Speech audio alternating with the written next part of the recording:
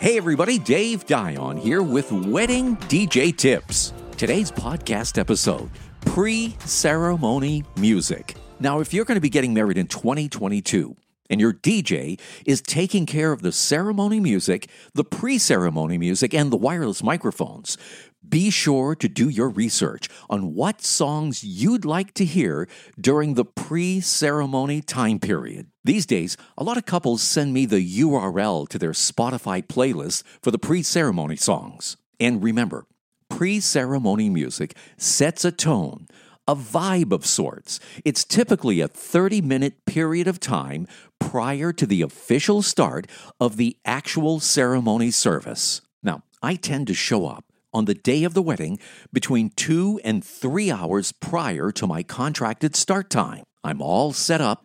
I've tested the equipment, the speakers, the wireless mics. I've tested the music, and I'm changed up and ready to start playing music the minute the first guests start arriving.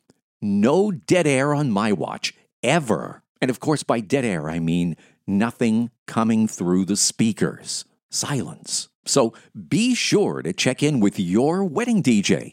Make sure the DJ will be at your wedding sufficiently early to provide this very simple but important service, pre-ceremony music. And speaking of pre-ceremony music, in addition to selecting your processional songs, usually 2 of them, and your recessional song, putting together a pre-ceremony music playlist is a must. Instrumental music by the Piano Guys or the Vitamin String Quartet, just to name a couple of popular artists, or classic hits you love, ballads, country music, whatever sound you'd like to project at that time is something to invest time preparing and thinking about. You've been listening to Wedding DJ Tips, and I'm Dave Dion.